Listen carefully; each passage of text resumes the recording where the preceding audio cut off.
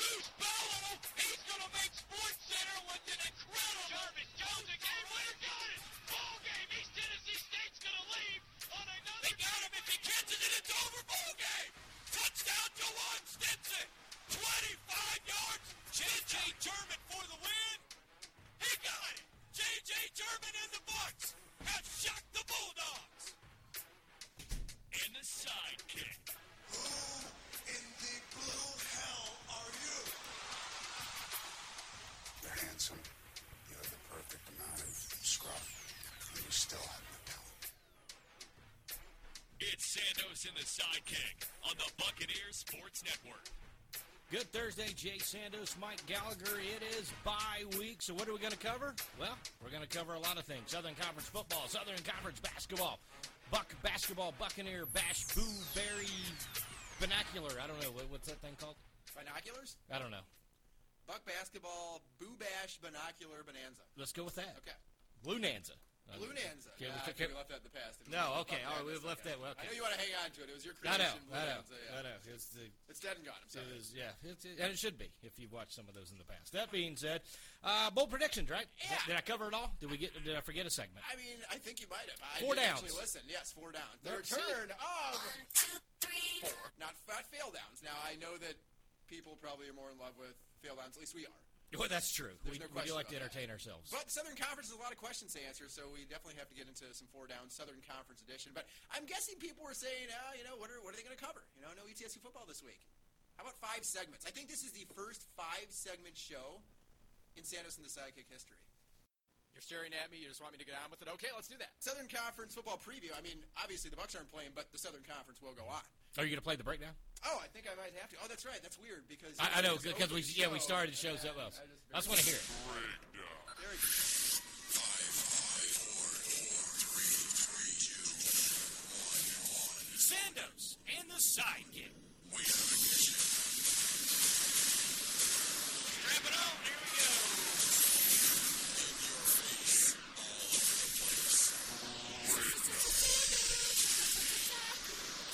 Yeah, now I'm ready. See, I wasn't mentally ready. Now I'm ready. My head actually hurts a little bit after that. All right, last week there were 5 teams that entered the weekend with 1 league loss. This week there are 4. 1 is off, that being ETSU. The other 3 have a chance to emerge from the weekend with just the 1 loss because they all play teams in the SoCon with more than 1 loss. The question is, will they, or is there some pandemonium and chaos about to swirl around ETSU's bye week, which would be great from a blue and gold perspective because they could just sit back and watch it all go down. Let's start with what I have believed to be the league favorite since I filled out the preseason poll. Chattanooga, they're hosting Furman. Probably the game of the weekend, would you agree? Yes, it's by far the game of the weekend. There are intriguing things about the others, I think, but this is, I think, will mark Furman's official exit from the Southern Conference title picture. Apologies to SoCon John and Brad Stone. And I'm excited to see, in a must-win situation for the Paladins, what kind of fight they put up against the Mocs. Chap puts up 55 points last week, tied for the 3rd most in league play in the last 17 years for them. Gave up just 13. Sanford's fewest scored in league play since they lost 20-13 to Chattanooga nearly a decade ago, all the way back in 2012.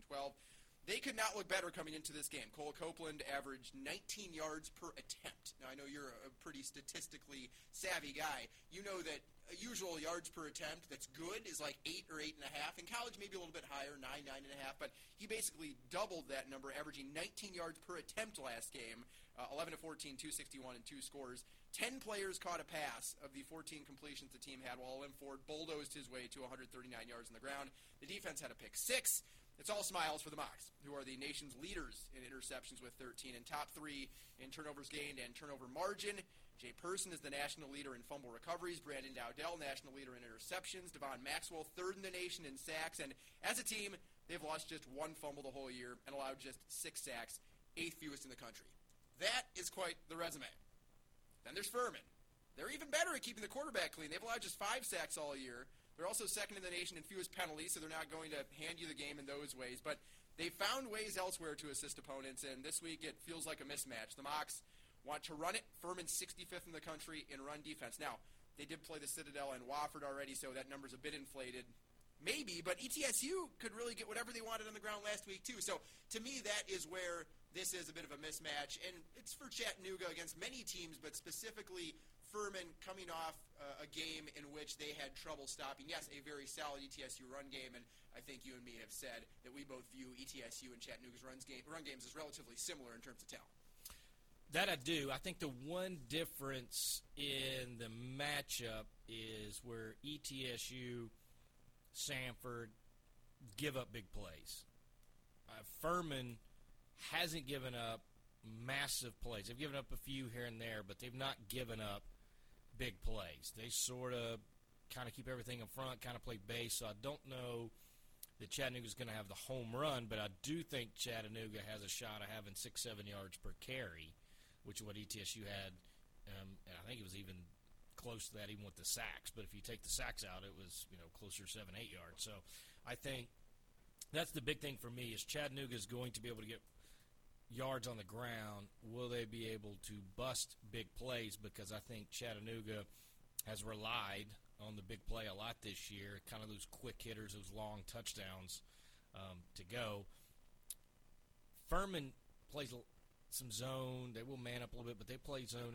There's some things where they'll have guys in position where ETSU, Sanford, some others that want to play man. They want to, do some coverage type things. I think Chattanooga is not going to have as many points as probably people think in this one, and I think it's because they're going to be able to keep things going. I think this is actually a game between whose play action works the best. And I think if Furman goes back, and I have no idea why George Quarles and Furman did not go back to a lot of the play action game after that drive in the third quarter. It was once or twice. But to me, I would have just ran, every other first down play would have been, or second down play would have been a play action and roll Jace Wilson out. He looked good on the rollout. I think he will have more pressure because Chattanooga's front three clearly gets to the quarterback better than ETSU's front three does. So I think the rollout game's important. The play action game's important. If they can get him out of the pocket and let him, kind of roll and throw, he looked pretty good doing that. I think Ron Miller doesn't drop a pass this game, so if he has an opportunity to score, I would agree. I think they're going to have an opportunity. So I think this game will be tight. I think just the way Furman kind of keeps everything in front of them, I think Wilson got a little better. I think Furman will have trouble to score, and I think it might be a 21-14, 21-13, which I guess is it would be a one-score game, but it would be more of a touchdown score game to me than a 2017 game.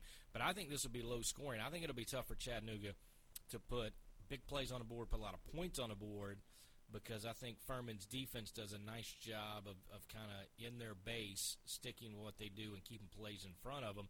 And if Copeland gets a little loose with the football, certainly Blackshear and some other folks have the capability of creating a takeaway. But I think Chattanooga's run game is going to be better than Furman's run game, and I don't think Wynn was healthy last week. I mean, just watching him, and I don't know, Robert used the term pitch count. I don't know if they just wanted to ease him back in, use him more,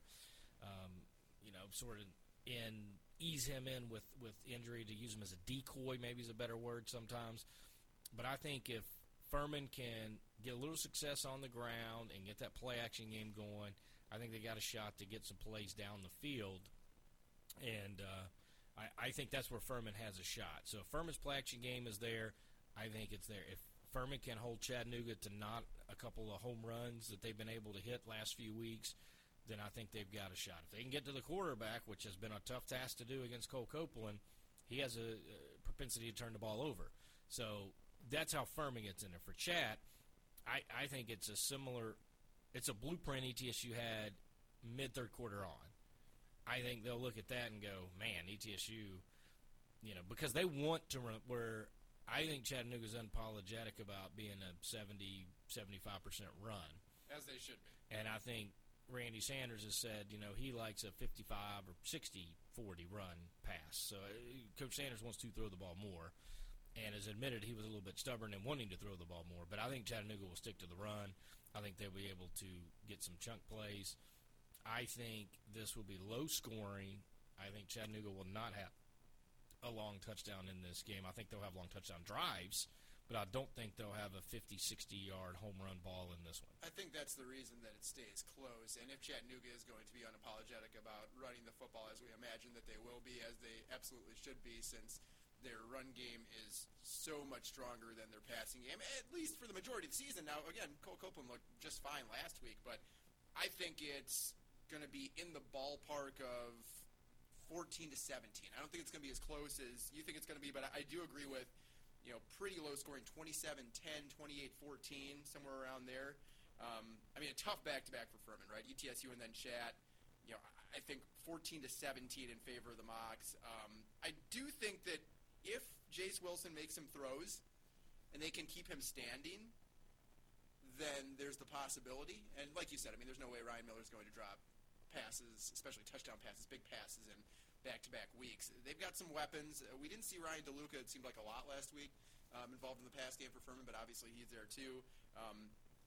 The funnest matchup for me is that fearsome pass rush that leads the league in sacks versus Furman's offensive line that is rarely beaten in pass protection. I mean, that's fire versus fire, and you could see an indication of which way the game's going to go pretty early on by who's dominating that line of scrimmage, as you did in the ETSU and Chattanooga game. Games 1A and 1B for me. If you want, you got something else? Well, I was just going to say, I thought they played in the spring. I had to go look it up because I wasn't 100% confident, but they played a 20-18 game in the spring. And so I sort of feel like that's, and granted, things have changed, different people, just different quarterback altogether for Furman, so I kind of feel like that is sort of how the game is going to play out. A 2017, 20. I just wanted to say that I thought they played in the spring, but when I was talking earlier, I didn't want to commit to that until I had a chance to look it up. But that's more of the game I think we'll see. They've played traditionally, unless Furman has blown them out. Traditionally, if Chattanooga wins, it's fairly close type game. So just going off tradition, I still think it'll be close. I think it'll be low scoring. I think Chattanooga at home will win the football game because I think they'll be able to do a better job of keeping Copeland upright and letting him make throws. Games 1A and 1B for me involving the other two one-loss teams in the league. Let's start with VMI and Mercer. VMI and Mercer are the two teams. VMI is playing Sanford, right? I was confused for a second. I didn't know if you were flashing back to something to get to a point, right. So I didn't interrupt you. But no, I was okay. I saw 45 for VMI, and I was picturing 55-45 game. I don't know, some kind of connection there. You envisioned that VMI and Sanford could break triple digits at one point, two throw-heavy offenses, but Sanford coming off a day in which they put up just 13 against Chad, and VMI that's showing an ability to run the ball with maybe the best back in a one-back system in the league. You wonder what this one may hold. The Keydets have won 4 of their last 5 coming off a bye week, and give credit to their defense. It's one that I really wondered about. They're 9th in the nation in pass yards allowed per game so far, much like Furman in terms of rushing per game allowed in that statistical category. Probably a bit skewed because they have played Wofford and the Citadel, right, and they're just not going to throw as much. So maybe those numbers a little bit lower than they eventually will be, but still very impressive to this point in the season. Didn't allow Chattanooga or Mercer to get over 200 yards either in the past game, and that's a Mercer team coming off a 357-yard performance from Fred Payton. Now, of course, they're going to be tested way more this week with the Bulldogs, and Liam Welch has just been an interception machine. 12 thrown this year. This will be start number 18. I want to go back to, just for a second, what we were talking about on Monday's show with not a lot of experienced quarterbacks. Even Liam Welch, preseason offensive player of the year, went back, looked 18. So you were, I think, right on in terms of saying there's no one with more than 20 starts at quarterback in the league at any point in their career. His first 5 years, because keep in mind, he got to Stanford in 2016, he had just 12 interceptions. But this is the first year as the unquestioned, undisputed starter, and he's just not been good enough for a team that relies on him so much, probably unfairly so much as they do. What do you think the odds are? I know this is going to be way out of left field. That this breaks out into a battle of running backs. Britty versus Stanton. I feel like your answer is somewhere between slim and never in a million years. Yes, I agree. No, I don't think either team would let it happen. It's almost like if somebody gets to 100 yards in the first half, they would be like, all right, guys, he's got his. Let's figure out how to throw it around the rest of the way. I feel like both coaches are sort of pot committed to the system. I will say the one thing is that one of those two could determine the game. But I don't think it'll break out into a running back war, but it wouldn't shock me if one back had 100 yards and that was the winning team because they were able to sort of mix things up a little bit. So that wouldn't shock me if one did, but I'd be more shocking if you looked at me and said, are you going to see 2 100-yard backs in this game? And then which, again, both guys have had 100-yard games. So but you're probably thinking like somebody's going to bust a 60 or 70-yarder based off somebody establishing the pass. Yes. I don't think it's because he's got 22 carries, 25 carries, and 100 yards. So, and the one thing that these two teams usually guarantee you is a spectacular football game. Their last 2 games have gone to overtime. Generally speaking, they are high-scoring. Last year's game in the spring, if you remember, Udinski actually tore his ACL. This is a game I went back and had to watch because I was confused on somebody came in, Udinski got back in the game, which was Seth Morgan at the time, and Udinski would throw the ball, and to throw it, he would have to fall forward and land on his stomach to get the oomph out on the ball, to get them down the field to tie the game. Then they eventually – what a warrior. That's, wow. And then won in overtime. It was like 38-37, went for 2 and got it or whatever. Or Sanford went for 2, didn't get it. I don't remember which one. But somebody went for 2 and it ended up being 38-37, VMI with the win. But watching, Udinski just, if you didn't love that guy's effort to try to will his team in. The year before that was an overtime game. They just seem to be a tit for tat, I think. And I'll get to bold predictions, but this game is, I think, going to be off the charts as far as points scored and back and forth because I don't think VMI is really built defensively to handle all that Sanford does. In the same token, Sanford hasn't stopped me or you offensively all year, so that's not a good thing. So I think there's pretty much every intramural team on Sanford's campus could score 30. So VMI is going to score 40. They're only 10 points better than an intramural team? Well, eventually you run out of possessions. Okay. So they score. Intramural team scored on. 40 is not bold, I hope you know. If that was your bold No. prediction. No. The other team's going to have a lot of points, too. Oh, okay. All right. I may even throw a third overtime in there. Who knows? My 1B, I actually think there's a compelling case here in the Mercer Citadel game for a bounce back. The Bulldogs, to me, have not given up on the season. Now, please feel free to disagree, but let me lay out my case first. There's different levels of bad, right? You've been around sports long enough bad is not just bad. There's different levels, ranging, and different reasoning for the different levels. So, man, they're right there, but they just can't find a way to win. Bad, right? And that's, to me, the best level of bad. Then there's the, wow, they're bad, but at least they're still in some games bad. You go down a little bit of a level there. Like, it's not they find ways to lose, but it's like, they're still in some games, but they're still probably losing by 10 or 14 points. And then there's, wow, they've clearly given up. And that's the worst kind of bad. Right. I personally think that, especially after the bad start last week against Western and getting it back within a score, I don't think that the Citadel has gotten to the worst side of that spectrum, the wow, they've clearly given up bad. So I think this week they're facing a team in Mercer that showed a lot in the passing game last week, decimated Wofford. Obviously, that's a team that I believe is approaching the wow, they've clearly given up level of bad. The Bears, I'm still not totally convinced are the offense that can pile up the points week in and week out. I do think that they can run the ball effectively every week. I do think they will win this game, but I also think it will be by 10 or less. Mercer still hasn't played Chattanooga or ETSU. They lost by 38 to VMI, and those are the 3 best teams in the league. You agree? VMI, Yes. ETSU, and Chattanooga. So I guess I'm also not sure if Mercer is truly up to the level of those 3. Is Mercer the most susceptible one-loss team to you now that Furman has fallen from the ranks of the one-league loss teams? They have to be, don't they? I would say yes. Yes, I still had them outside my top 3. They were in that other 3. I still think they're in the other 3 category for me. I think the smoke and mirrors, if that is contained, they have nothing else to fall back on. And, yes, I know you've already said it, that they were able to chunk the ball all over the field last week against a team that doesn't want to be there anymore. But I just feel like the smoke and mirrors is going to catch up to them at some point. The question for me is not really which Mercer team you get, it's which Citadel team. Do you get the Citadel team that had, beat VMI competed in the Furman game was right there, had some turnovers, not converting fourth downs. I think if Citadel can limit some possessions and keep the ball on the ground, does Drew Cronick and crew panic a little bit? Do they fall in love with throwing the football?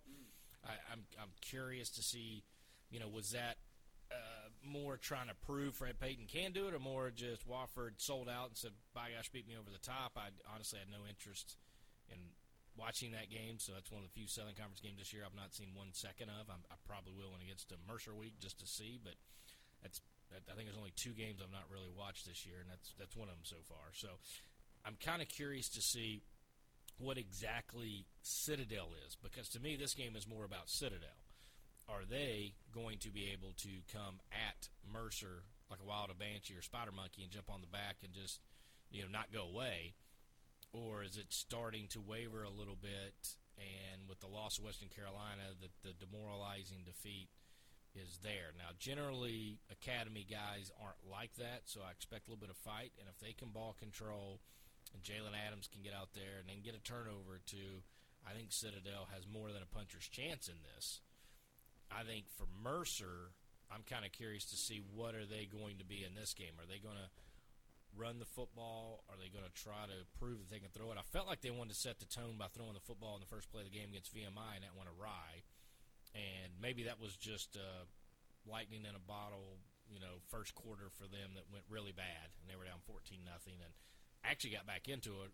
Well, no, they never got back into it. They were 14-0 after the first quarter. Really I think nobody scored in the second, and then in the third, VMI just wore them out. So, kind of curious. I think this is about Citadel. I would be shocked if the Citadel does not bounce back in this and at least give them a little bit of a fight. And so I think Mercer will squeak it out, but I think it will be another heartbreaking defeat for Brent Thompson.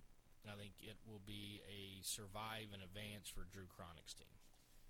Final one, and I know everyone doesn't care about this game, right? I know I do. People from north to south, east to west, across Southern Conference country. Cole does. Totally checked out, except for Cole. Obviously, Cole, I think even the Southern Conference the other day said, all right, Cole, we know your opinion. And in this case, we would know your opinion on this game. You think Western Carolina is going to win? Very invested in the contest. Well, I'm actually not as down on it. I'm with Cole. I'm not as down on it as others may be. It doesn't have the league title implications. May be a race to the bottom of the standings when things are all said and done. But Western Carolina at Wofford, super intriguing from the perspective of how do the Catamounts respond to a little bit of prosperity for the first time under Kerwin Bell. Can they build on what they did at the Citadel last week with the big performances from Carlos Davis and T.J. Jones? And on the other side, Wofford obviously has the long losing streak in league play. They're still missing a number of key pieces defensively, and maybe it's not fair for me to say they've reached the they've clearly given up level of bad because of those injuries being a significant reason for their struggles in both the spring and here in the fall, but it just seems like the team has been drifting aimlessly for quite some time now, and I know that you agree with that. Bryce Corriston was bad in his starting debut for the Terriers last week. Now, I'll say this, that Mercer defense much better than the Western Carolina one he will face this week if he is the guy, which I think would be smart to try to get him on track if you believe that he does have a bright future with your team. Porous Catamount defense. And also, if you're Wofford, I know I say it week in and week out. You're probably tired of hearing it.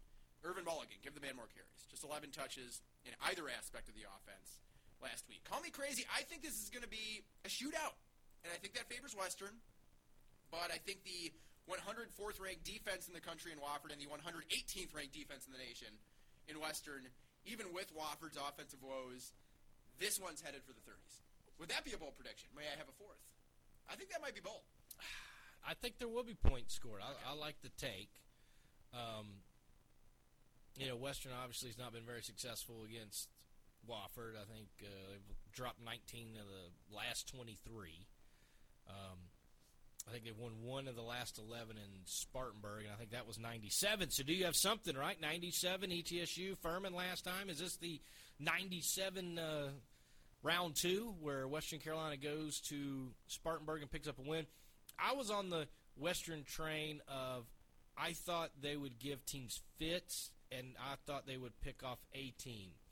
Now that they picked one off kind of early, and playing with confidence, and Carlos Davis has clearly stepped in for Rogan Wells, and because he has more eligibility, I know Wells runs the ball much better, but I'll be curious to see if Kerwin Bell even if Rogan Wells gets healthy, maybe just doesn't look to the future and say, hey, I'm rolling with this kid next year. So he threw for 400 yards, and generally it's tough to throw 400 yards against Citadel. Usually just because of possessions, and heck, they've got 2 or 3 defensive backs playing in the NFL right now. I mean, generally it's tough to throw against the Citadel, and he threw for 402 yards. I think both defenses are going to give up a lot in this contest. I guess because Western has trouble still stopping the run, and I'm going to say it this way, because if Wofford was still running the traditional flex bone type stuff, 3 backs, then I think Western coming off that win in the Citadel would be more apt to have a great game defensively. But I think because Wofford does whatever it is Wofford does, that I think Wofford's going to be able to score. And I think if it is a shootout, I 100% agree Western Carolina has more weapons to score than what we saw at Wofford. That being said, I think Sanford only had 27-24. Wofford has played better at home minus the Furman game. They gave up 45 there, but they lost Kennesaw State. Maybe they've been terrible at home. I don't know. I have to go back and think about that. You're trying to give them credit. I was. You were trying. It's not. It's so deep in here. The one thing that I'm kind of pulling for would be, if you're a Buck fan, I think you would want Wofford to win this. And the only reason is I don't know that you want, in the perfect trap game coming up in your schedule, to play VMI at home, Western on the road, Mercer at home, and everybody, you can't tell me, is looking at the 2 home games more than the road game.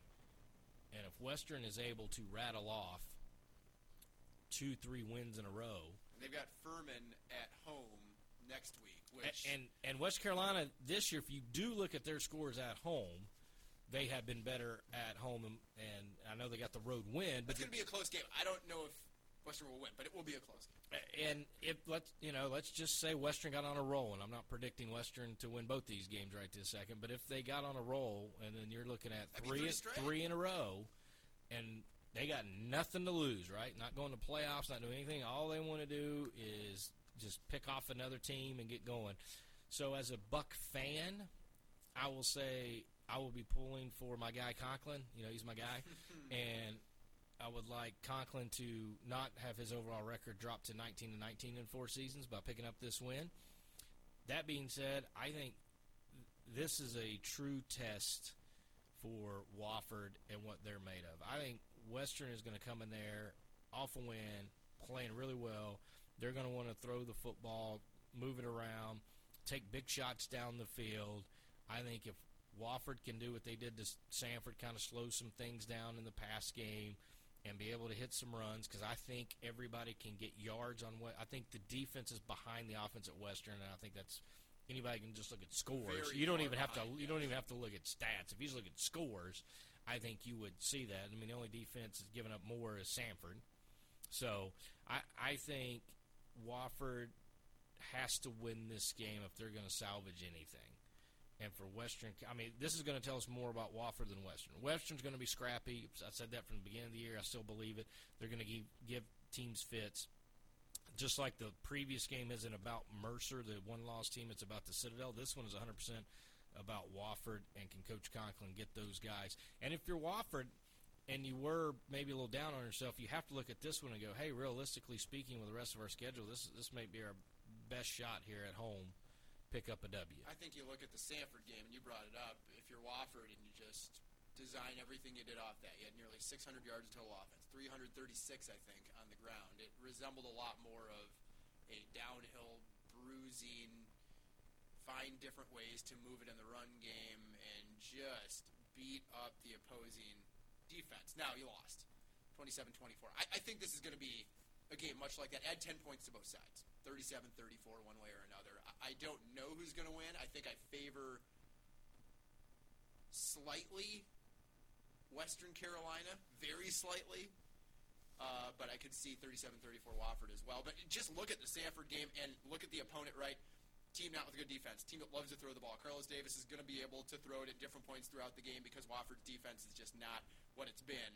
4-0 last week, Southern Conference Player of the Week, probably just loaded with confidence. As I'm guessing Western Carolina is too. Like, you can't tell me that they came into the season thinking, all right, first-year head coach. We haven't been good in so many years, but we're making it around the Southern Conference title. They didn't have expectations. So they win one, go on the road and get one at a proud military school that loves their football program.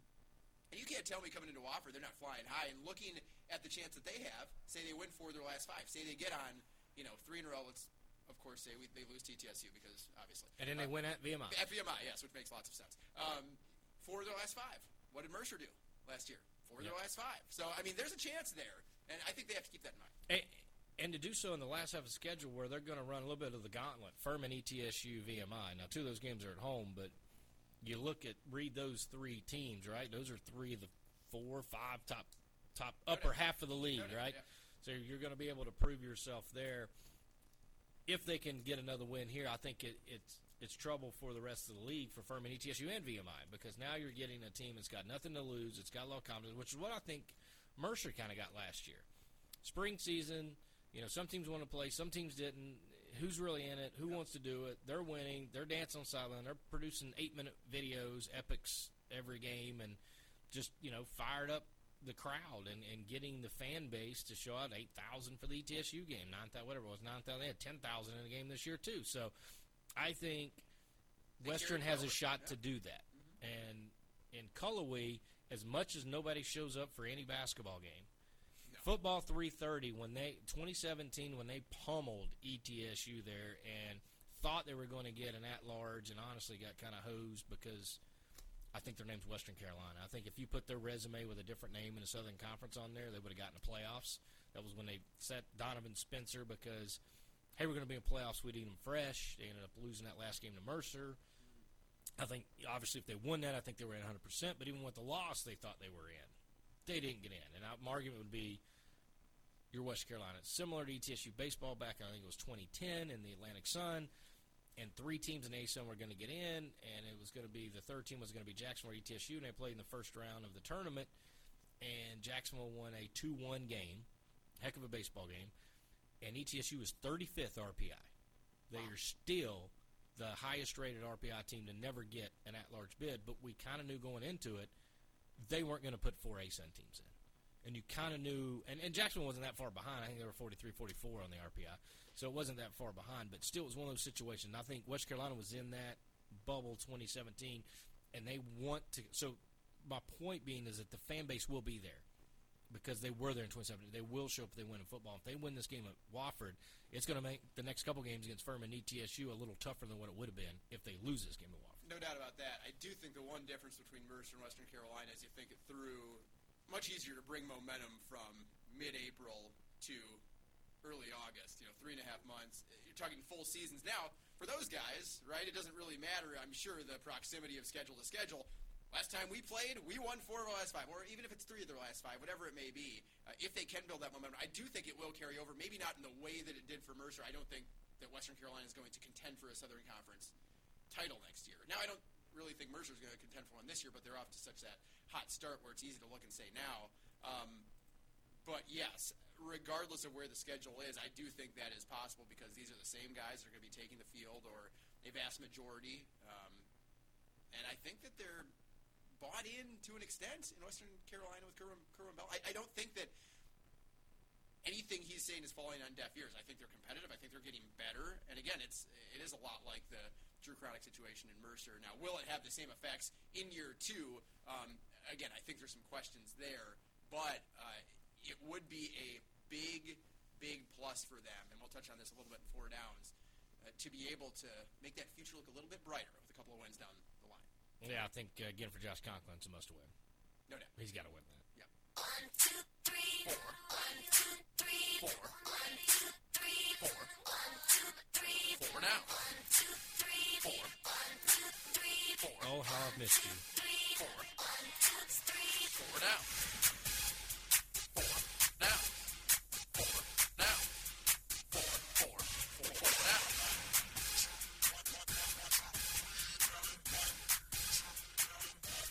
So here's my third part. Not to be confused with 1, 2, 3. fail, 1, 2, 3. Daniel Sidekick every day. 3. fail, 1, 2, 3. fail down, 1, 2, 3. fail, 1, 2, 3. This show. 1, 2, 3. fail,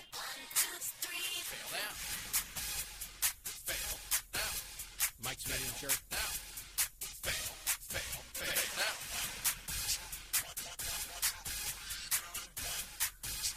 I like the failed better because I just enjoy the misery of things. You do. You bask in the I do. darkness and destruction of everything, don't you? I just wanted to hear both bumpers, honestly. I don't know if people have ever listened to those back-to-back, but... And maybe there was a hunch here from some listeners, but that is the exact same bumper. It's just downs instead of fail. Love it. Both much more popular than Four Quarters. First down. This is an all-Southern Conference edition. Okay. I'll start with the easy one for you, and then we'll work our way up to fourth down. Obviously, Yep. first down. Harder to easiest convert. I get it. Yep, sure. Operate on fourth, more A difficult. lot of plays. Chattanooga and ETSU are the clear-cut best teams in the Southern Conference. Clear cut. At this point, it's going to make people mad, Homer, but I'm going to say yes. You want a long answer or short answer? Short answer Well, is there's yes. only 4 downs. This is going to be about a 2.5-minute segment if you just say Okay, yes. all right. I think if you We're taking away VMI. If you didn't listen to segment 1, we included VMI in top 3, so now I'm asking you to eliminate one. Yeah, and VMI has more holes if we go in with VMI's 3, which me and you both agree on. I think VMI has more holes than ETSU and Chat. I think Furman, if they were to go and win at Chat, could change the narrative in a quick week. Now, me and you both think it's going to be a tough game and a loss for Furman and knocks them out of contention for the championship. Mercer's the wild card because they don't play Chattanooga and ETSU till the end, last 2 weeks. So they'll know a lot about sort of them. They, obviously got spanked by VMI, which we think's the third team, which would make me put them fourth on the list for obvious reasons, and in Furman 5 over ranking them. But right this second, I think if you look at all the statistical things, you look at wins and losses, you look at the game against one another, then I think those two teams, and I know VMI is probably doing jumping jack saying, well, we beat Chattanooga, right? And I get that, and you did, and it was an overtime game, and it was great, and it was actually a fun game to watch, and you've done something against Chattanooga that a lot of people haven't been able to do, which was really push the ball down the field and throw it. And again, I don't know that the gap between ETSU and Chattanooga is vast. If you're just saying which two teams are above, then I'm going to go those two because VMI has more holes to fill, I think, defensively than the other two teams. And I think, again, defense wins championships. Second down. The Southern Conference Player of the Year on the offensive side of the ball will be Quay Holmes. Yeah, who would? Owen Ford. Yeah, I don't, yes. I'm not. For VMI, I guess you'd have to throw in Corey Brady. Because Seth Morgan has not been out there the entire season. The stats are not of a VMI-esque passing performance over a season. And those are the top 3. If you believe the top 3, and you want to say, okay, it's the best player on the best team. Now, if it's not the best player on the best team, I would throw in Montreal Washington from Sanford. Now, he's the most dynamic, bar none, because they get him out in space, whether it's throwing the ball, it's handing the ball off, it's, whatever it is. Leads the league in scoring, receiving yards per game, and all-purpose yards per game. Yeah, and that's not a bad pick because you're talking about he's averaging almost 180 yards a game. And all-purpose yards, yes. The next 140 for Quay.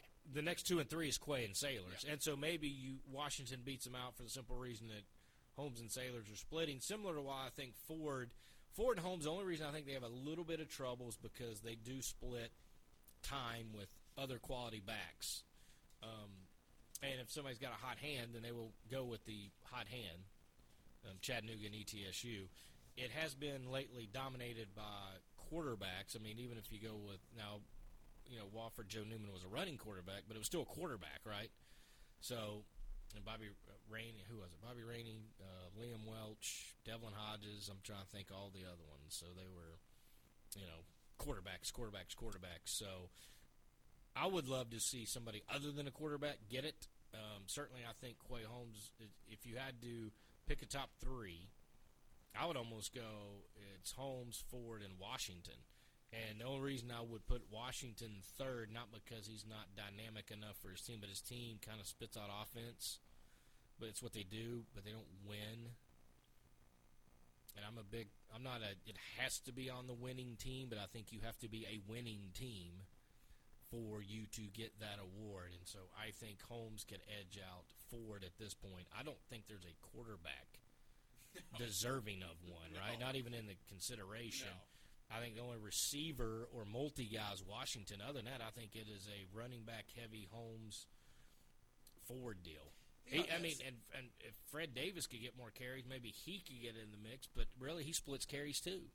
I mean, it's the old days of featured backs really aren't a thing. A lot of people, two-headed monsters. Brady's the closest thing, but even he missed a game due to injury, and his backup had a 100-yard day. So, I don't know. I'm going to answer all that to say I'm going to go yes. If there was a vote right now, I think Quay Holmes is the player of the year. There's one quarterback averaging over 300 yards per game through the air. That's not too strange, right? I don't think you're going to find a lot of 300-yard quarterbacks in normal systems. Now, this quarterback isn't in a normal system either. Sanford, Liam Welch, 316 yards per game. But there's very few that are going to throw it at the level of Sanford around the country, right? So I'm just comparing the Southern Conference to the rest of FCS and comparing Sanford to the rest of FCS and what they do. I think it's pretty normal to have one quarterback in a league have more than 300 yards per game. It is not normal to have only two quarterbacks with over 200 yards per game. I'm glad you brought that up. It is not. I was going to bring that up. Tyler Rydell, 208 yards per game. And now, give him credit, because coming into this year, his high in a single game was 207. So he's averaging more this year through the air than he ever had in a single game collegiately prior to this. But then you drop off to Cole Copeland, who you and me have been at times critical of. I called for a clearly still injured You're Robert calling Riddle. for a guy who hasn't played in 2 years. 2 years. To it is now take over 2 years to come in and play for him, and he has been a lot better recently. But after those two, and Tyler, I think at times has to take some criticism too. We don't do it here because we're an ETSU show. But if we were not biased, then we probably would find a few more things to poke holes in. But just two averaging over 200 yards per game, just two averaging over 175 yards per game. And then fourth is Fred Payton. Basically all of his came last week, 357 in the one game, just 157 on the year. And then Seth Morgan at 139.2, which is extremely shocking to me. That is alarming to me. We knew it was running back heavy, but you look at the pass stats, and it is brutal. And Seth's, played in a couple of games, so some of that where he only played 2 series and the Cornell got knocked out, and I think he was like 1 of 4 passing, so that you add that into your game average, that brings you down. And then he came in relief of another one. So I don't know that it's 100% fair for Seth Morgan, but that being said, that's Take out those two, it would still only be 208 per game, which is still very low for me for that. Yes. I think that is, and the SoCon's been run heavy, but for other reasons because of 3-backs and some other things, but now it's becoming run heavy because teams are able to just road grade. I mean, And you look at no the other options.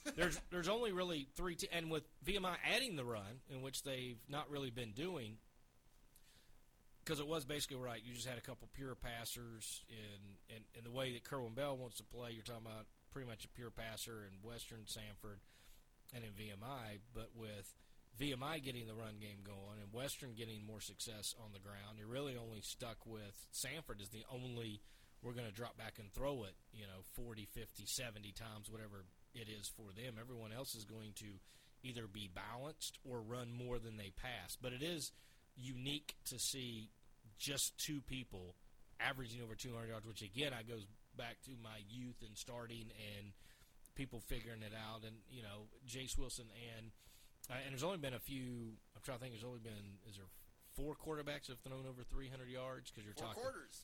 Right? I think there's only 4 quarterbacks that have had games over 300 yards, 2 of them being at Western. Yeah, and I was just about to say, we do have to give a little bit of an asterisk because Carlos Neither Davis one of them has have played enough starts yes. to get in there, but Davis and Wells have each thrown over 3. I mean, I think Wells threw for 500 that one game, and then you're talking about a 400-yard game. So, there could be let's just say 3. Let's say you combine those per quarterback. There's still 3 quarterbacks out of 9 teams that have thrown for over 200 yards. But then the only other quarterbacks, I think that. Right, Liam Welch, and then was it Peyton last week threw for 300? Can you think of another quarterback threw for 300? That's all I got. Off the top of my head, I didn't read. Tyler had 291. Yeah, Furman. he threw for 300 against Hepsiston? A&T. Hepsiston threw Did he for really? 300 against that. Yeah. Seems like a distant Yeah. glimpse. So in there's his been rearview mirror. out of all the games played, that still seems laughable. There's only been 5 quarterbacks throw for. Rogan Wells and Carlos Davis are averaging almost exactly 222 yards apiece. So, honorable mention to Western Carolina as a unit, and I think that they would, over a season average, 225, 230, something in that area, if not more. So, there is the third, but again, hadn't played enough. If you honorable mention that, even if you combine Wofford's combined stats, it would Oh, still no. be 113. Okay. All right. All right, here we go. Third down. The Southern Conference, slowly dwindling away, Jay Sandos, since getting 4 teams into the FCS postseason in 2016. It was 3 in 2017, 2 in 2018, 2 in 2019, just 1 in the spring. That was just the second time since 2003 the league has gotten. There should be an just 1 asterisk in. there, though. Sure. Well, there was I mean, 16 instead of 24.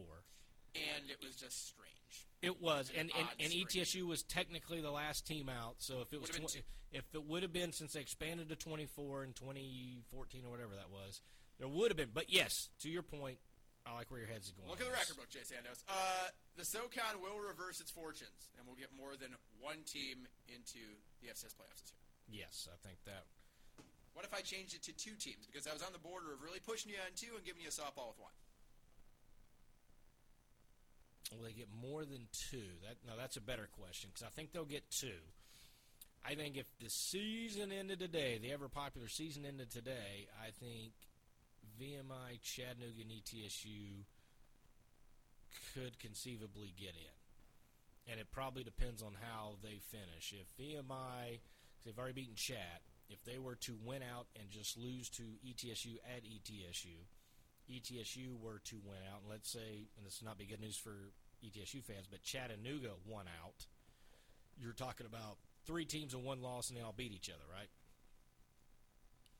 Basically, so then the tiebreaker would go to some other weird formula. Maybe ETSU would win that tiebreaker. I've not done that research, but there would be 3 teams with 1 loss, top of the league. I think you could get 3 in.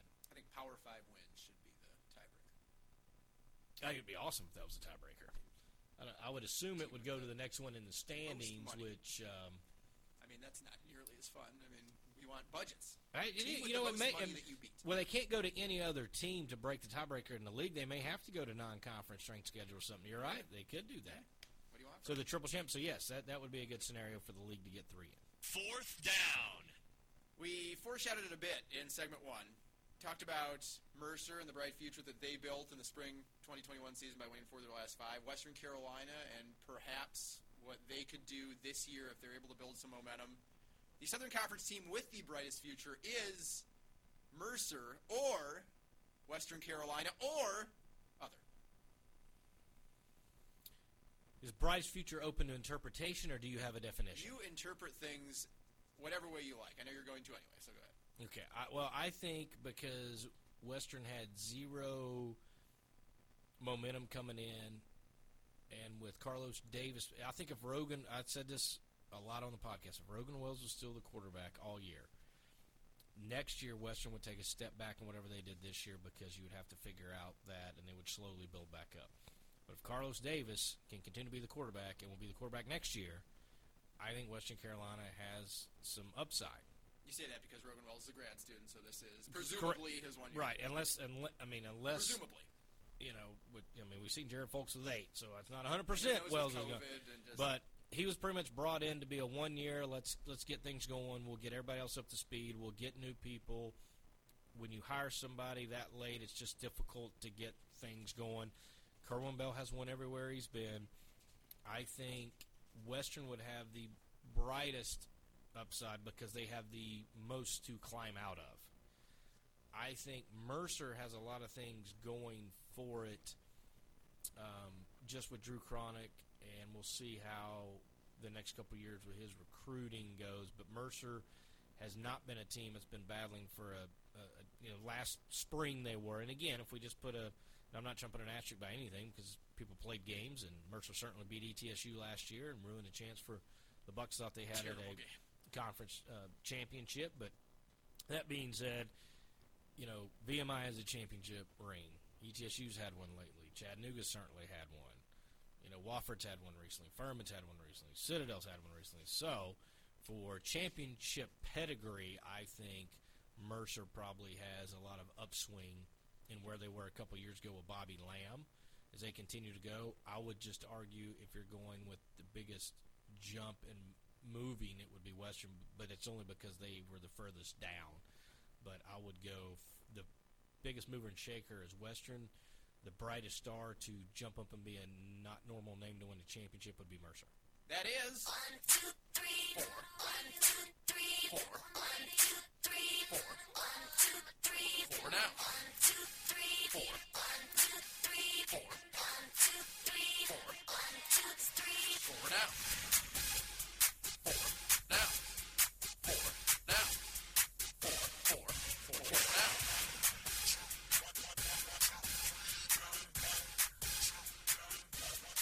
4 downs. All right, there it was. 4 downs. Now we're going to talk football to basketball, right? Southern Conference Media Days. It's our dramatic beat. Spoiler alert, you already know who's been picked to wear. Oh, you went with the intro portion of the song. You added the front part, I see. It's my favorite part of it. Okay. Because then it hits harder.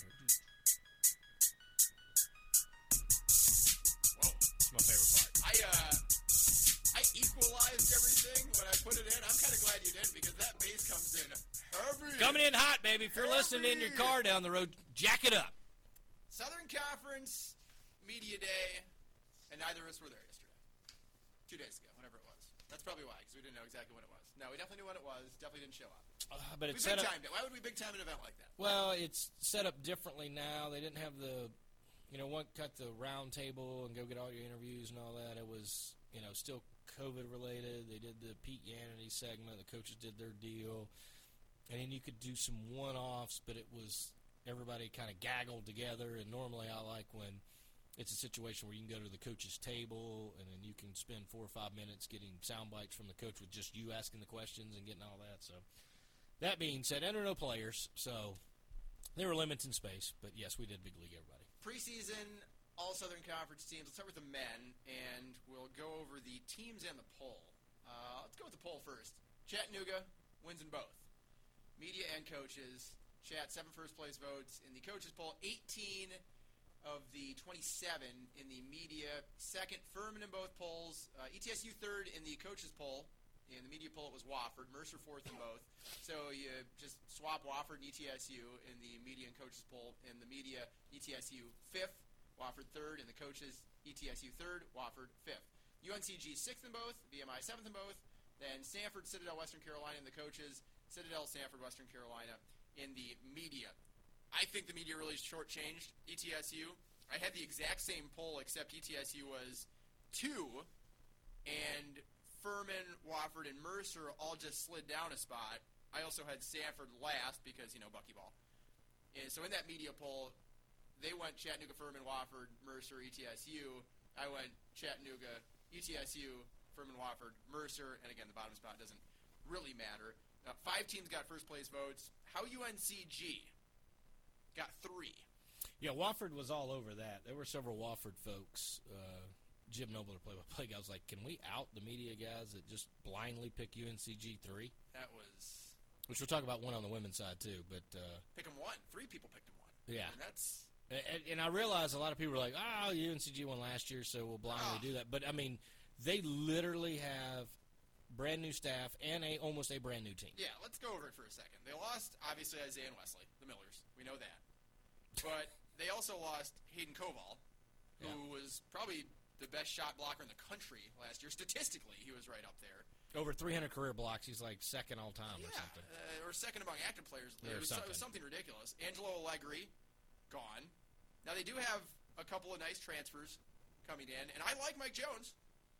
But with all the moving pieces, I certainly think that it's going to be a year or two. To say they're going to win, it's just lazy to pick them. You can't just look at last year's standings and vote based on those. And I know that's what a lot of people do. But that's why these polls are a joke. ETSU 5th. And just to be clear, we're not going to go over our entire Southern Conference preview here. If you've listened to the show before, every year we dive about 45 minutes, maybe an hour deep into everything ETSU, everything Southern Conference on the men's and women's basketball sides. Those will be huge, giant, ridiculous shows. That's not what we're doing here. We're just giving you a quick overview. My quick overview is I hate media members that just look at the standings and regurgitate them into a preseason poll. Absolutely lazy, and quite honestly, in the markets that the Southern Conference is in, I'm not surprised that the media is lazy because we've seen it year in, year out. I really am the 3 is what it is. If there's a single outlier, you're like, okay, fine. 2, 3, I don't get. I just don't get that at all. Nobody, coaches or other media. So they were. I just want to know where they would have finished.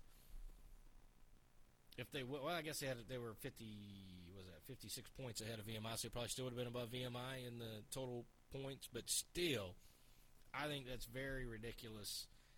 Out of all the things ridiculous, not where UNCG picked, I think they fell exactly where they should have been. Yeah, agreed. I had them 6.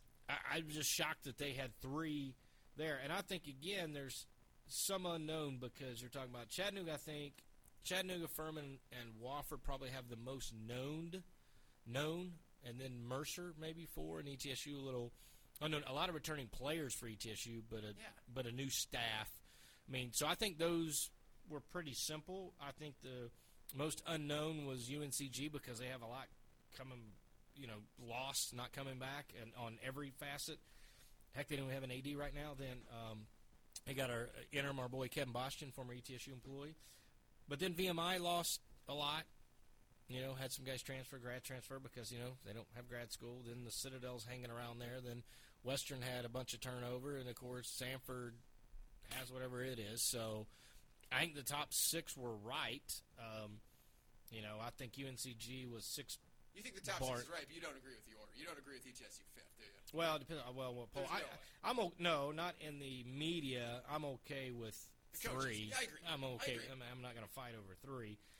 I think the curious part is Wofford because they return like 10 guys, but they lose, Storm Murphy, and they lost somebody else. But is it Lawson? No. Who's the other shooter? No, the shooter. Hoover. No, Hoover's been gone for 2 years. Oh, has Hoover gone 2 years? Oh, okay. Murphy, and then, they lost one. That was Hollowell. They lost Murphy. It was just those 2. Okay. Well, they had 13 scholarships, so I thought they lost one more because they had 10 returning. I'm just saying of their major. But they got big. They got BJ back, right? The big guy that killed ETSU down there. Yeah, they got BJ back. Morgan Stafford's back. Max Klesman's back. Yeah. So Ron Lawson, my guy Flopper McFlopperton Lawson's back.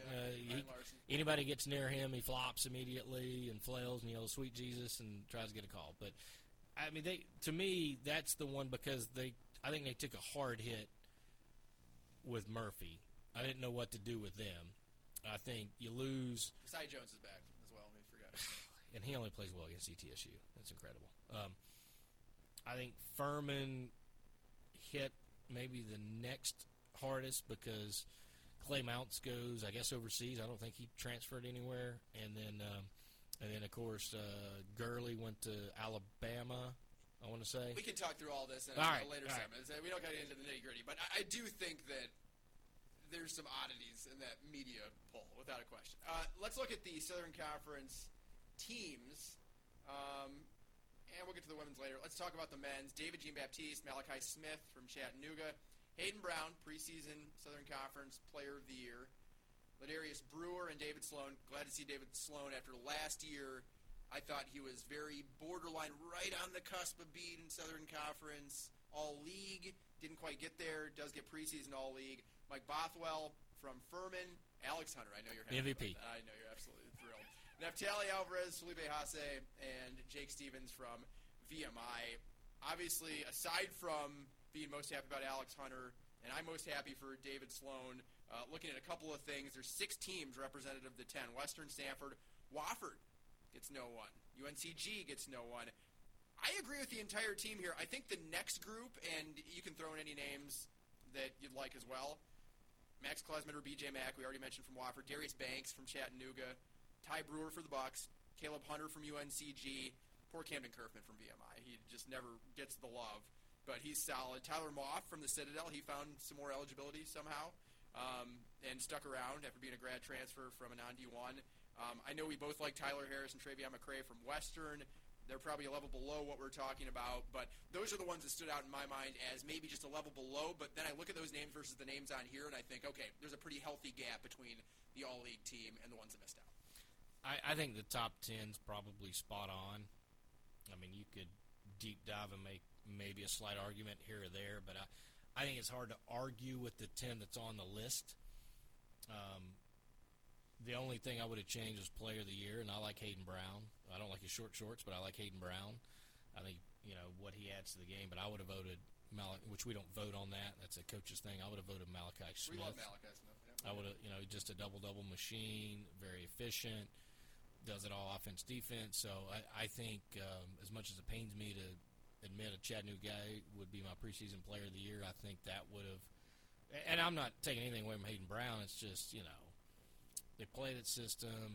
They're going to be 8th to 10th in the standings. I mean, I don't think wins have to be end-all, be-all because he's putting up numbers against the league, right? So he's playing against peer competition. But I think that would be the only thing I would have switched was the Player of the Year.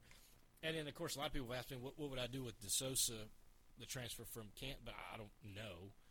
I mean, there have been transfer guys that have come in, but it wasn't like he was a world beater at Kansas. Now, he's stepping down, and obviously Big 12 to Southern Conference. I don't think anybody's comparing the two leagues, but slight step down, right? So will his numbers go up? But we haven't seen anything from him, and he's had troubles, right. So I would not have put him.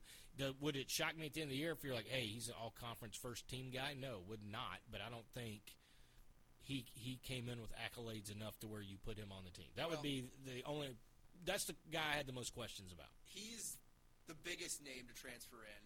I wouldn't look past Quez Glover. That really made me scratch my head when we went to Sanford, but he is there from Florida, and I don't think you can totally – And they got like a top 50 recruit or something because his uncle's on the staff, one of those deals. I also don't think you can totally overlook Avery Diggs that goes to Chad. 6'11", 250, and size in this league is always at a premium. So those are, I think, the big three transfers. I think DeSouza, obviously he's got talent. We know that. And he's been heralded to be an incredible basketball player and someone that can change the game at the highest level of collegiate basketball for years and years and years. We haven't seen it. He's a big name still because of all of the controversy that has swirled around him. As you said, put it perfectly, if he's first-team All-League end of the year, wouldn't be shocked. Not at all. Not a surprise. But to put him on that team when we haven't really seen anything outside of shares and headlines for off-court stuff for the last 3 or 4 years, to put him on a preseason All-League team when he hasn't played a game in the league and has just been anything but a basketball player since getting to college basketball, I think would have been a bit getting ahead of yourself. Well, he's known for other stuff than basketball, right? That's your Exactly. point? Yeah, okay. Women's basketball poll, and there's the coach in the media, as on the men's side. Mercer, Sanford, those are the top two in both polls. Mercer first. I was a little surprised. Mercer takes the top spot. Sanford takes number 2. Then Chattanooga's third in the media poll. Wofford's third in the coaches poll. Furman goes 4th in the coaches poll, while Furman's down in 5th in the media poll. In the media poll, you have Wofford 4th. So top 5 in the media: Mercer, Sanford, Chattanooga, Wofford, Furman. In the coaches, Mercer, Sanford, Wofford, Furman, Chattanooga. And then bottom 3, UNCG, ETSU, Western Carolina, standard across the board. There is one vote for the Southern Conference media poll that goes to ETSU for the top spot. And we may or may not know who cast that vote, but we will not reveal it on this show, unfortunately. I'm surprised at the top. I voted Sanford number 1, and I did that because of the return of Shante Battle. I think UNCG is in for a big jump. They're getting Aja Boyd back and comboing her with Khalees Kane inside. I think it's going to be really, really difficult to have any success in the paint against UNCG. UNCG did not make a big jump in the polls. They finished in the bottom 3 last year. They finished 6th in the poll this year. I think maybe even more so than the men's side. This is one where media look at the standings and say, all right, well, I'm just going to vote the same thing again because they don't want to do any actual research. But I think the two things that were surprising to me, you've got a ton of talent at both Sanford and Mercer. And it was close in both polls. Mercer beat Sanford by 2 points. In the coaches poll by 8 points. There's more points available in the media poll, but 8 points. in the media poll. First place votes were, off by 2. Mercer 8 and 6, and then 5 and 3 in the coaches poll. And then UNCG finishing 6th. I really think that they're going to make some noise in the SoCon this year. And Shante Battle coming back for Sanford, I think, is going to be an X factor, because otherwise, Sanford and Mercer really have their top 3 back. Mercer loses Jada Lewis, and she was the X factor last year for them that put them over the top. And Sanford gets a really good player in Shante Battle back. So I guess my question is, I had Wofford down where other people didn't. Am I crazy? Now, I don't. I mean, you're obviously a little more tied into the women's top to bottom than I am, but I just felt like Wofford was 3rd in the coaches poll. That shocked me. 4th in the media. I think I had them 6th. So I guess my first question to you, am I out of line by predicting them 6th? Here's what I'll say. The only thing that they lost, now it's a big loss. You recognize the name, Jamari McDavid. Not back. They did not have the fall-off last year in losing Deja Green, who went to Virginia Tech, and Chloe Wanek, who was their heart and soul for years and years and years, one of their top 3 scorers in program history. They didn't really have the drop-off that many thought they would. In fact, they were right in the ballpark of the same conference record. That was surprising to me. Now, it's because they got Jackie Carman back, right? Jackie Carman missed so much time with that knee injury, and she was not efficient. In fact, it was honestly downright ugly sometimes to watch her offensively. But she is a dangerous scorer. She shot just 29% from the floor, shot just 23% from outside, and she was someone that was going to win the Freshman of the Year and maybe take the 3-point title in her first year at Wofford. Her game has clearly changed in her time away and being off the court. But she is a scorer, and she will force the issue. She wants to get her points, and she'll do it by any means necessary. Having her back was huge. And Lily Hatton is the other reason. I mean, she was the Southern Conference Freshman of the Year. She's a big that can do everything, a real weapon for them. They lose just the one player. I was going to vote them lower. I ended up voting them, I think, 4th after having them 6th, because I looked at it and said, if it's just Jamari McDavid, who is a really strong player, and of course always, as you said, with, I can't remember who it was, Messiah Jones for Wofford, something about Wofford players, and just showing up against ETSU. Showing up against ETSU is what Jamari McDavid did. Big loss maybe in that matchup, but on the whole, she was probably the 2nd, maybe 3rd best player on that team, and if that's your only loss, I think that you do have a shot to be in that top half. So I did what I always do. Before I fill out the women's top to bottom, I put Furman 5. Yes. Sometimes I put them 4, but I just randomly assign them 4 or 5 because I love Jackie. But they're always That's what they are. That's what they. Yes, it's like the Tennessee Titans. I put them in the same spot every year. I feel like they're the same every year. And then I had Mercer, Sanford, Chat 1, 2, 3. I was more aligned with the media. And then I had UNCG 4, Furman 5, Wofford 6, ETSU 7, and Western 8. So I don't feel like I was that.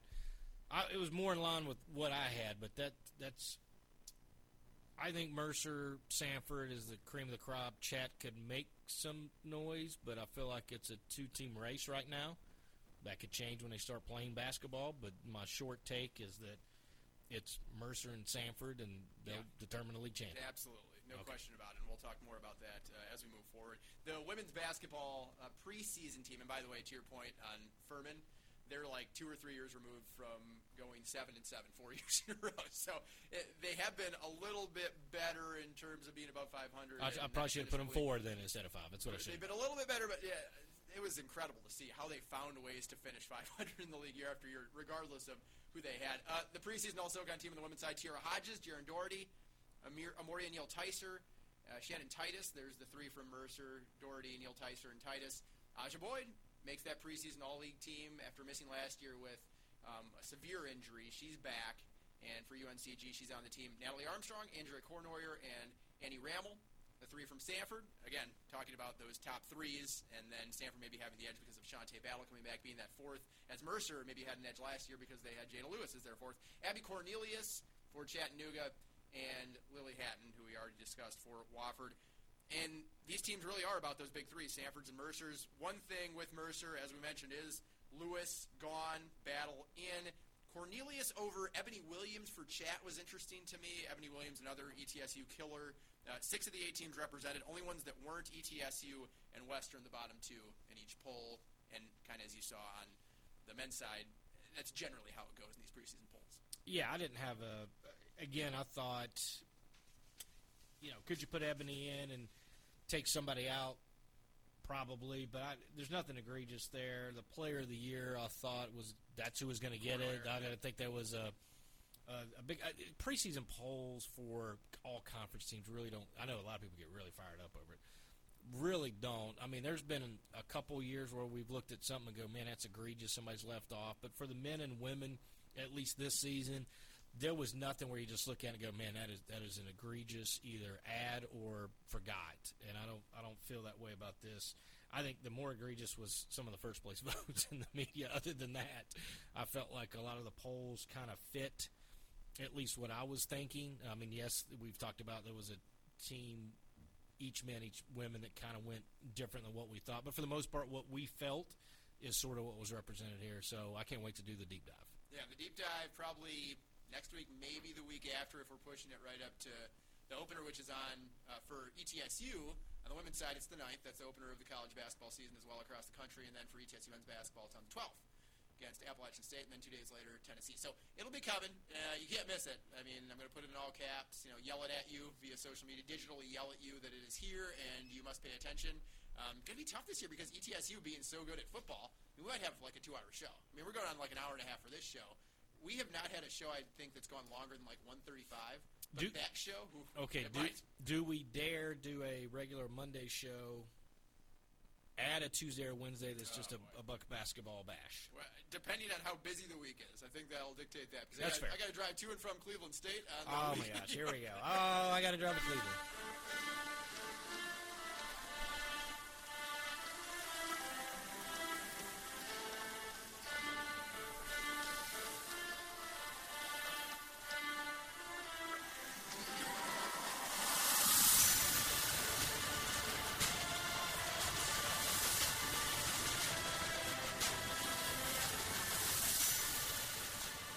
Sandos, now we're really rolling. Buck basketball buzzer beater blowout 2014-15, closing some ground to the current day. A really big sign of that, obviously, is the year itself, but also that we are getting to the point of being led by coaches that I have met. That's foreshadowing. We'll get to that in a second before we spoil the conclusion. The lone buzzer beater from the 2014-15 season.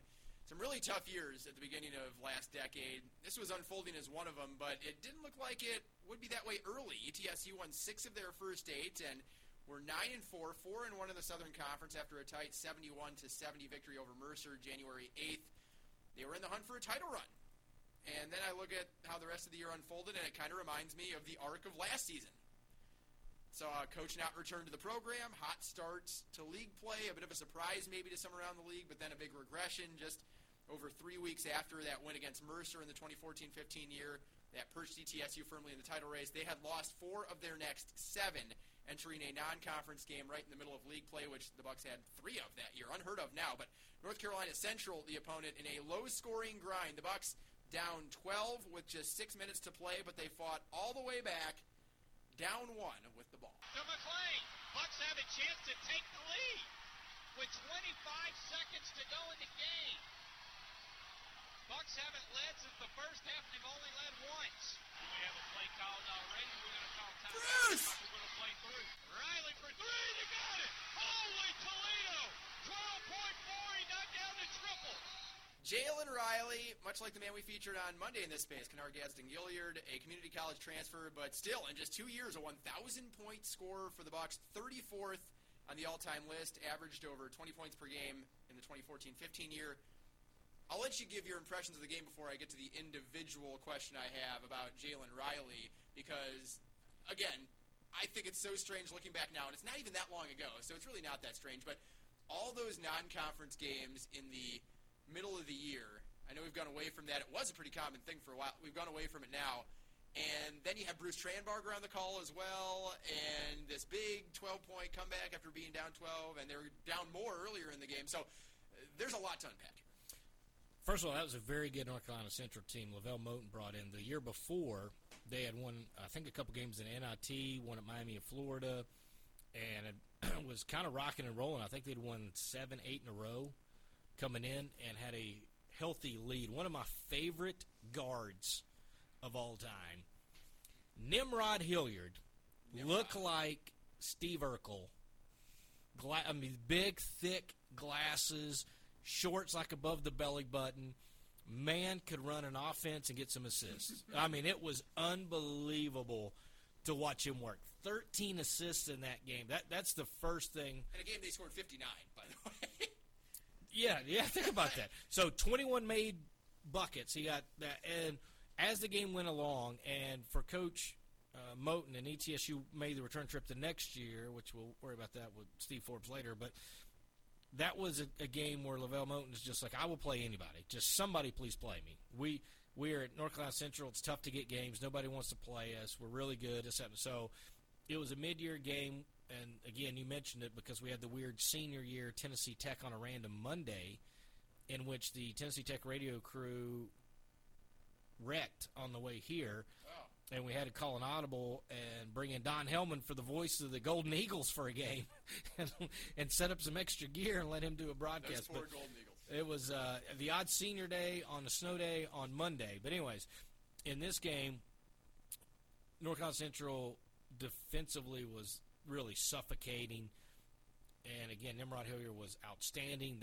Almost everyone on their team other than him was a D1 transfer from somewhere else. It was – really before the head of a time. Now you can look at a roster and you're like, oh, you got 10 transfers. It's no big deal. Right. It was not a thing really in 14-15. It was very odd. And, again, talking to Coach Moten after the game, who was very honest, he sat for about an hour after the game and just sat courtside. And, number one, he couldn't believe he lost the game, which I have to admit, I'm shocked he lost the game. And then, number two, just talking about his program and how hard it was. He can't get any freshmen to go there. Nobody wants to go to North Carolina Central. Then he has to get all the cast-offs. Then nobody will play him. It was I had a lot of respect, and still actually occasionally we will tweet each other back and forth. So I like Coach Moten and everything that he's built still there at North Carolina Central. But that game was really about coming back, battling. Jalen Riley, there's not a whole lot you can say other than he was spectacular and had a great flair for the dramatic. He certainly never met a shot he wasn't willing to take from 30 feet or more, and would be head-scratching at times, but he could flat-out fill it up. Teammates loved him. That was a big win because ETSU, you felt like in the mid-year they was about to turn a corner because they had one coming off a couple losses. They wrote, so it's like, boom, lose Furman Wofford. You get that win. Then you get Furman Wofford or Wofford Sanford on the comeback, and then went bad. We'll talk about that in a second. On Riley, imagining he was here during the 2011-12 and 2012-13 seasons, along with the two that he was at ETSU. And keep in mind, and we've discussed this over the last couple of shows, not a lot of other top-flight scoring options on those 2011-12, 2012-13 teams.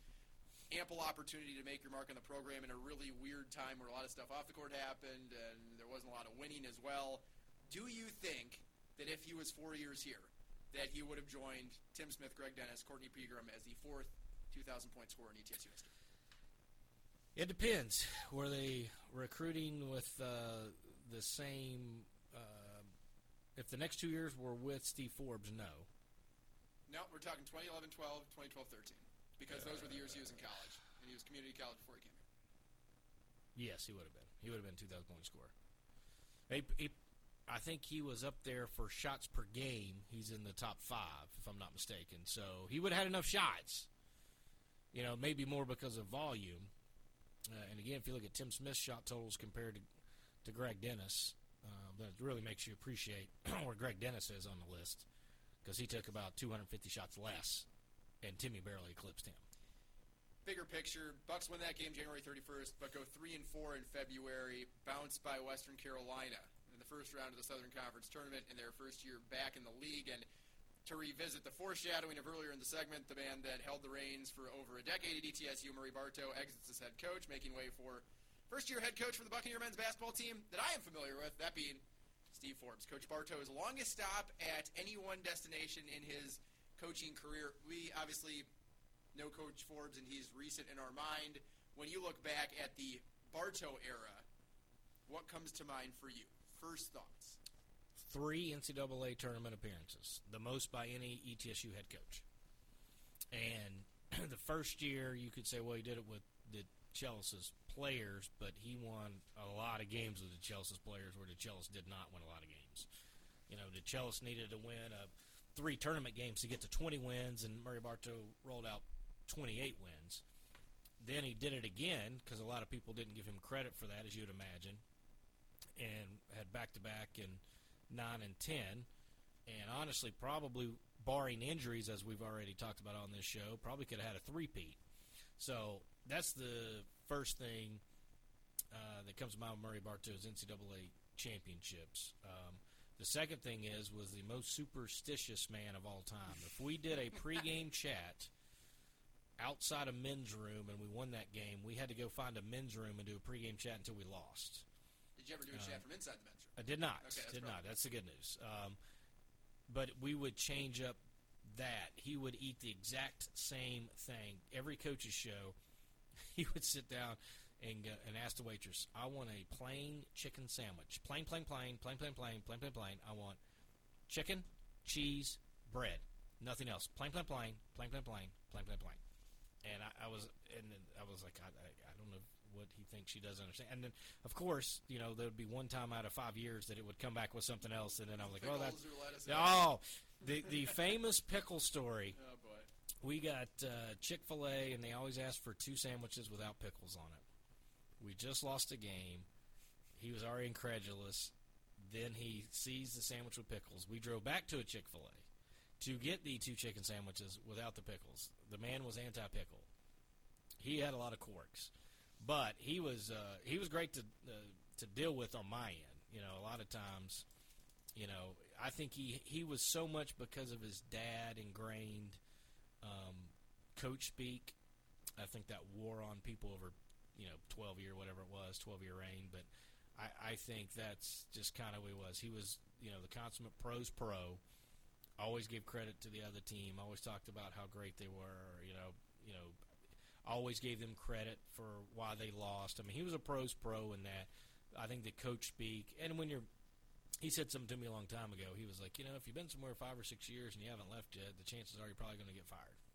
And he's like, and if that's not the case, there'll be a new AD, and at some point, well, they'll get rid of you. But, you know, you just can't, in the coaching world, you just can't be there that long. And so it didn't really dawn on me, and he said that probably 3 years into the job. And then when he got, Dick Sander came in, there's new president, and eventually made the change, and so I think that's how it went. But those are the first couple just thoughts on Coach Bartow. Those are wide-ranging thoughts. Oh, yeah. Shohei Ohtani, I don't know if you heard this yet. He's going to pitch and hit. Mark it down. Plus 10 ERA. Hit a $120 max. There's not a soul that can stop the big three in New Jersey. That's 5, baby. Literally, the last person on earth that should ever be considered the U.S. national team is JaVale McGee. NIL stands for never in life. As in never in life will NIL be a real thing. No, you can't. You cannot show me one guy more dedicated to the university than Damari Monsanto. He will go down as one of the best to ever do it at ETSU. A newly fit Jay Sandos will never scuff another drive at Johnson City Country Club Senior Tour. Here we come.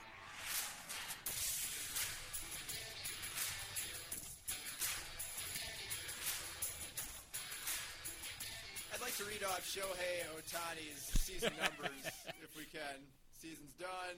Obviously, a couple teams still playing, but I don't really like where this is going. I don't like 9-2 record on the mound, 3.18 ERA, 156 strikeouts to just 44 walks and 130 and a third innings pitched. I believe you said a 10-plus ERA. He had less than a third of that. In terms of hitting, $120 max. Is that what you said? 257 average. Pretty good. How about 46 home runs and 100 RBI? And he also had 26 stolen bases. Oh, and 8 triples, which led the league. 26 doubles, pretty good, too. I'm not listening. Are you talking to me? Shohei I'm paying attention to something else. Jay Sandos will always scuff another drive at Johnson City Country Club. Hundreds. Here we go. Are you talking to me? Bold predictions. All right. I'm the last one to get a bold prediction right. That's right. So you get a start. 2-20. Pretty healthy record. 2-20. What do you got? The two coaches on the hot seat in the Southern Conference that we've discussed anyway, I would imagine that everyone else sees it the same way. Josh Conklin and Brent Thompson, Wofford and the Citadel, they both win this week. Ooh, that's a good one. Wofford and the Citadel victorious, and the Southern Conference championship run for many of these teams thins out just a bit more because one of those teams is playing Mercer. 85 or more points in VMI and Sanford. I suppose that's hot. I mean, last year in overtime, they got to 75. So I'm going 10 more than what they did in overtime last year. I mean, Sanford and ETSU put up 103. You should say 104 or more. Not going 104. In the CAA, I really went deep I into like it here. this. The You going Nova? CAA, What are we doing? Would you believe Richmond, once an FCS power, Yep. winless in the CAA this season? That ends Saturday. They go on the road to New Hampshire, who nearly shocked James Madison a couple of weeks back, and get their first league win of the year. Let's go Spiders. My next bold prediction is going to be James Franklin actually knows where he's playing at. No, I'm just kidding.